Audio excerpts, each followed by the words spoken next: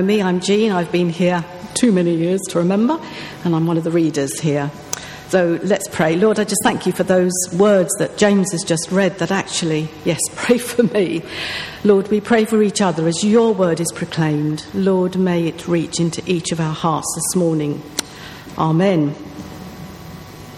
Daddy, I want an Oompa Loompa. I want you to get me an Oompa Loompa right away. Well, most of you probably know they're the words of Veruca Salt in Willy Wonka and the Chocolate Factory. She vows to scream and scream and scream if she doesn't get the whole world, and she doesn't care how she gets it. She wants it all now. Well, the lucky five in that story who found the golden ticket wrapped in mouth-watering chocolate only hoped for a chance to meet Willy Wonka, to eat his secret treats and receive a lifetime supply of chocolate. What none of them realised or imagined was that Willy Wonka wanted to give away far more than just chocolate. He wanted to give away his entire legacy. And he was searching for someone to mentor, someone to have a deep relationship with, someone to share the deepest secrets of his heart, and someone to take over the entire operation when he retired. And that's what prayer is all about. Not coming to the Lord with a list of I wants like Veruca Salt, but building a relationship now which will be part of our ongoing inheritance when we die. Seeing prayer as something to be highly valued, as did the early Christians. So that is the title of a new series that we're starting today in the mornings, Things We Are Called to Value. And the first one is prayer. The Westminster Confession says the chief end of man is to know God and enjoy him forever. You can put the next slide up, please. Thank you, Kieran. Now, Jesus had a wonderful and unique relationship with his Father. Yet, he endured the pain of the cross and he endured separation from his Father in order that you and I could be brought back into relationship with God. So God created you, calls you and saves you, calls you into his presence for the simple reason that he loves you. And he wants to enjoy your company. And prayer is simply entering into the God space, keeping company with our Heavenly Father, talking, listening, maybe even in floods of tears, because someone has acknowledged that the purest of prayers are the tears that we offer to God. But sadly, for many of us, the relationship is often one-sided. How often does God sit and wait for us to keep him company, but we don't turn up? If you were invited to one of the Queen's garden parties, you would jump at the chance to go. But this is the King of Kings inviting us to come into his presence. And we make excuses. Oh, I can't get up early enough. I'm too tired. I've got to take the children to school. It seems, unlike Veruca Salt, we don't really want chocolate enough to accept the gift on offer. One of the first references to prayer is in Deuteronomy chapter 4, verse 7.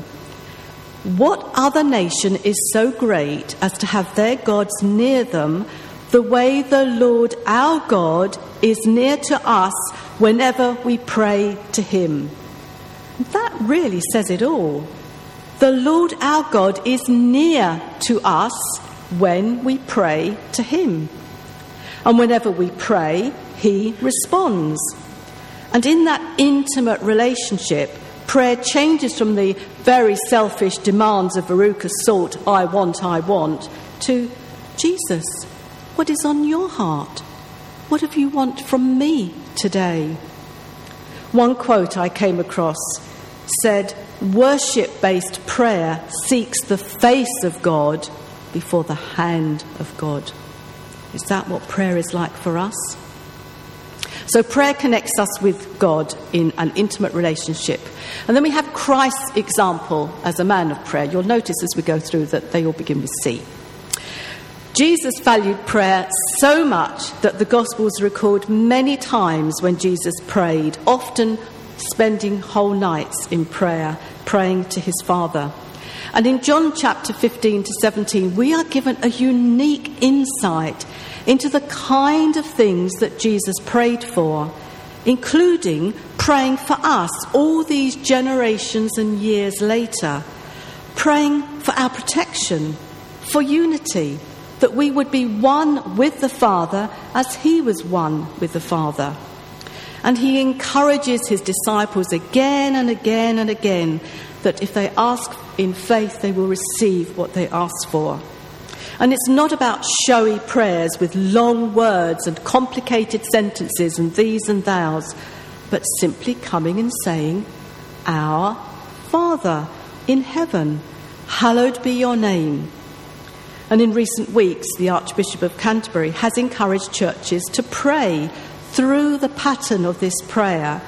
And I'm sure many people were blessed who came to the church when it was opened to go through these 7 stages of the prayer that Jesus taught his disciples. It was very helpful. And of course, this prayer, Our Father, starts with relationship. He's my Father, he's your Father, he's our Father. And if Jesus valued prayer so much and needed it to maintain his relationship with the Father, how much more do we? It's a little bit like Willy Wonka, because God wants to mentor us. He wants to build up in a relationship so that we can take our rightful place in the inheritance of the saints, the eternal kingdom that God has prepared for those who love him. And then thirdly, prayer changes situations and us. The Bible is full of situations that have been changed following prayer. Some of them are short, silent prayers that are whisked up to heaven in the heat of the moment.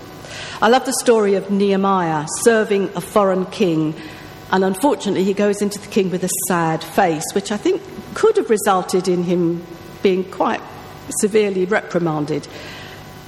And the king said to me, "What do you want? Why are you sad today?"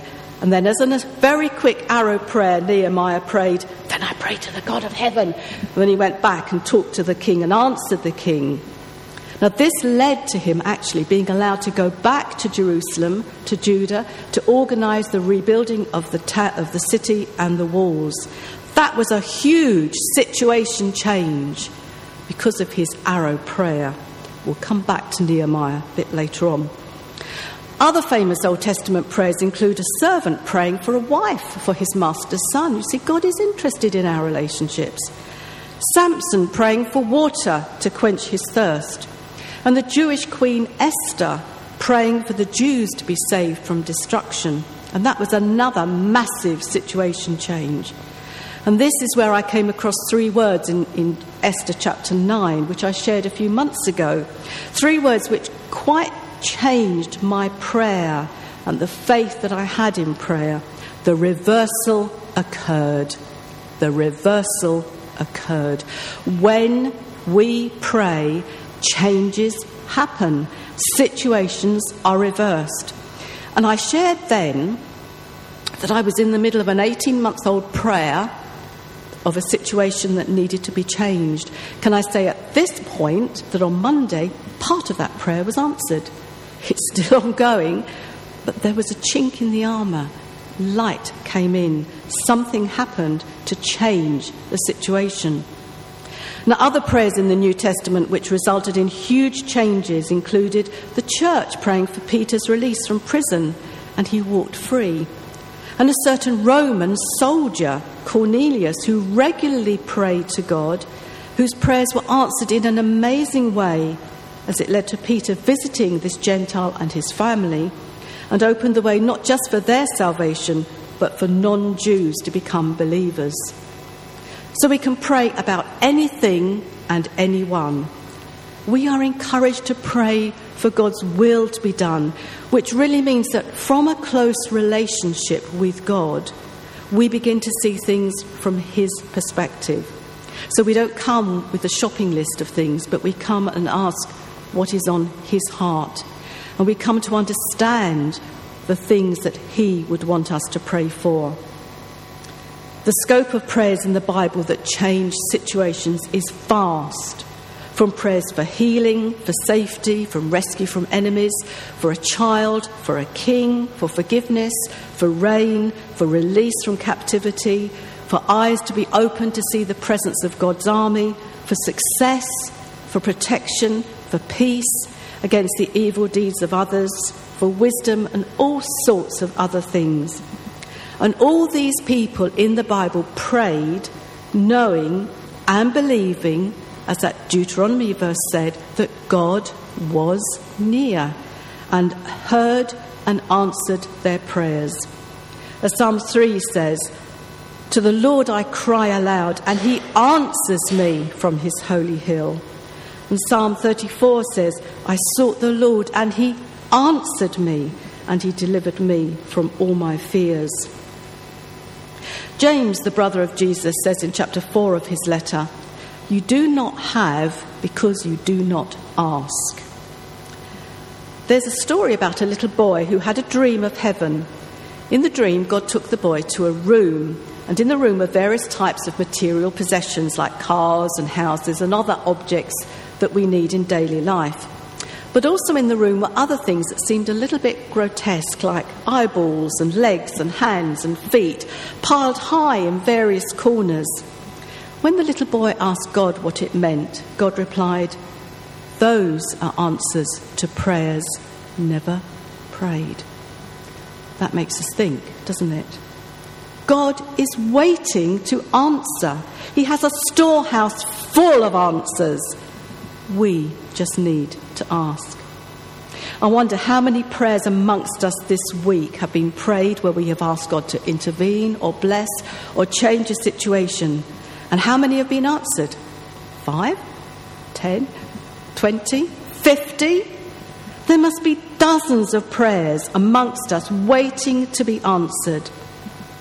But how many answers God is waiting to give, but we don't seem to value prayer enough to have even asked him? The equation is simple. No prayer equals no relationship.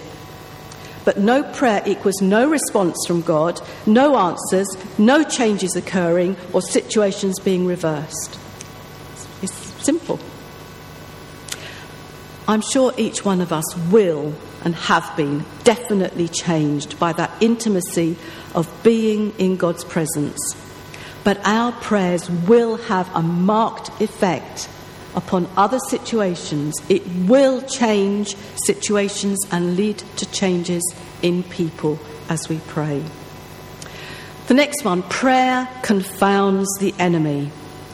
Prayer confuses him and it surprises him. Prayer shows the devil to be in the wrong, to be false. And we see from Ephesians, if you know all the other bits around Ephesians 6, that prayer is vital in preventing enemy attack. As people who are filled with the Holy Spirit, we are not just physical beings, but spiritual beings. And our day-to-day life, yes, is lived in the reality of eating and drinking and going to work and cleaning the car and shopping and all sorts of other things and interacting. But there is another world surrounding us all the time. The spiritual forces in the heavenly realms that Paul talks about in Ephesians.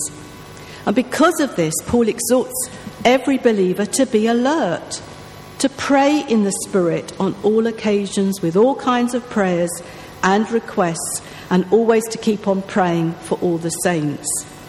He knew there were spiritual forces at work against the gospel, and that's why he asked the believers to keep praying for him. And we have an insight into the way the devil goes about on the attack from his name Satan, which means accuser.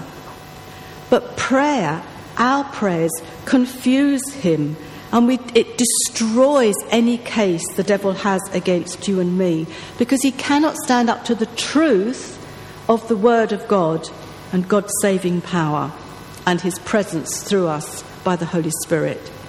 So there is a spiritual battle going on. And of course, we can only fight in God's strength.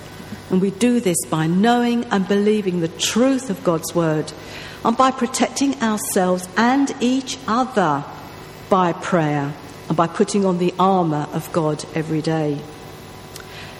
Again, I said a few months ago in another sermon that we need to be more savvy in praying preventative prayers. Not just praying for situations as they arise, but thinking through how a situation might develop and praying against that stage, the next stage or the stage after or the stage after that, so that we leap ahead in our prayers. Ephesians 3:20 says, "Now to him who is able to do immeasurably more than all we ask or imagine, according to his power that is at work within us." This is a clear instruction to use our imaginations to pray through possible scenarios and to pray against them. Your family are all settled at the moment in good health. Pray that it keeps it that way. Pray against the enemy attacking them. We were praying just now in the meeting beforehand, talking about the enemy attacking families and separating them. Pray against that. There's all sorts of things we can pray against. If you think ahead and if you imagine, let God use your imagination to give that foundation to your prayer that's not just responding to the immediate. And when we take back enemy territory, when we claim every step we take for God, then we will see, as we sang in that chorus, strongholds will come tumbling down and down and down. So we can pray for our country, for our world. We can ask God's wisdom.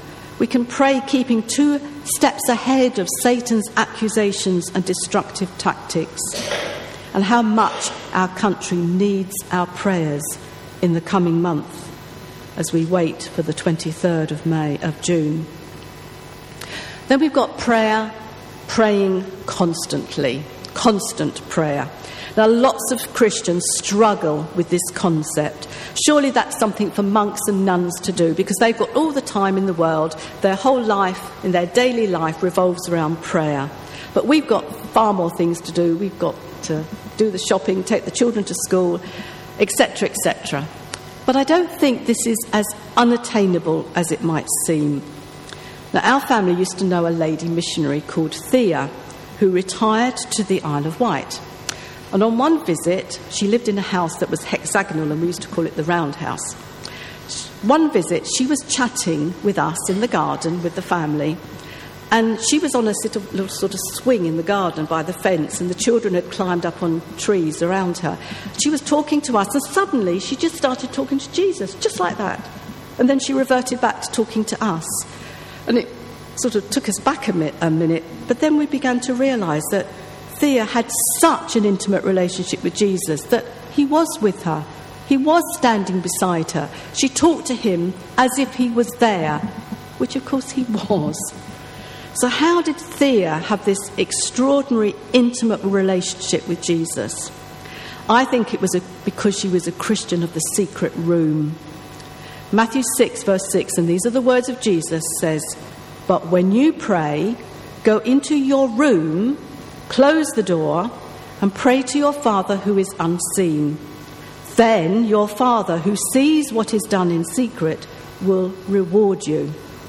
Now, Thea had built up her relationship with God in that secret place, in the quiet room, and it overflowed into her daily life.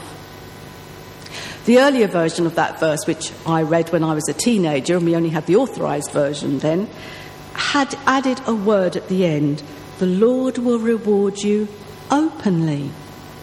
In other words, your secret meeting with the Father will result in prayers being answered in such a way that others will see the result.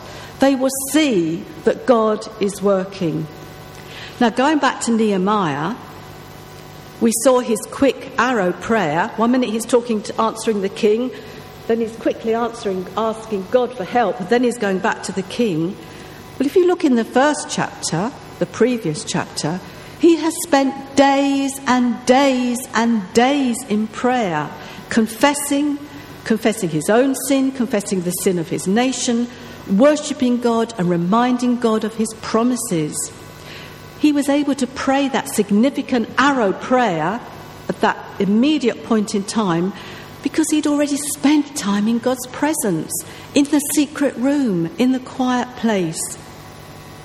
In the New Testament, the Jewish converts who were becoming to faith in Jesus were used to praying at set times, but now Paul is saying that they can come into God any time, day or night.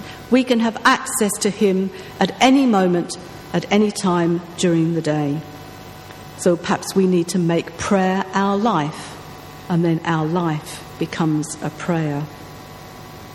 And then lastly, prayer causes God's power to be released. James reminds us that the prayer of a righteous person is powerful and effective. God's power is released when we pray. And every prayer you pray is responded to by God and has an outcome of some kind. Every situation you're involved in can be changed by prayer. Every person you meet can be touched by God's influence, and his power is released when the saints pray. And our prayers, Revelations tells us, are rising like incense to the Lord. He hears them, responds, situations are reversed, and people are changed. Now, if prayer was taken away from you, how would you feel? How would you feel if you couldn't pray here in church or at home or anywhere? How would you feel? Well, that did happen to some young men. It happened to Daniel. He and his friends were told they could not pray except to the gods of the country they were forcibly taken to. But Daniel, who valued prayer above everything else, made a point of climbing the stairs and going to his room, opening the windows wide so anybody could look in and see, going down on his knees and praying, giving thanks to God just as he had done before. And of course, you know what happened to him, don't you? He ended up in the lion's den. And of course, God wonderfully rescued him. But that was how much Daniel valued prayer. Is it something we really value? Do we value that intimacy of sharing time with God, our Father? Do we value the fact that prayers can change situations? Do we value the fact that prayer fights the enemy and defeats him and releases God's mighty power into the world? Do we value that instant access to God? At the end of Willy Wonka and the Chocolate Factory, Willy Wonka says to Charlie, "Charlie, don't forget what happened to the man who suddenly got everything he always wanted." And Charlie said, "Well, what happened?" And Willy Wonka said, "He lived happily ever after." Well, Jesus invites you to become a partner with him in bringing to life your heart's desires. But much more than that, much more than chocolate forever. He wants you to live happily ever after with him in eternity. And in prayer, we join with him in this adventure of asking prayer, because God created prayer for the sake of relationship, far more than anything else. And the answers to prayer really are just the icing on the cake, or the chocolate, if you like. And heaven is full of chocolate. It's full of answers. R.A. Torrey, an American evangelist and pastor who lived over 100 years ago, said something similar to the Westminster Confession. He said, "The chief purpose of prayer is that God may be glorified in the answer." Well, may God indeed be glorified hundreds of times this week as we pray, as we see his mighty power released, as we see the devil defeated, as we see people changed and situations reversed. Glory to his name indeed. Hallelujah.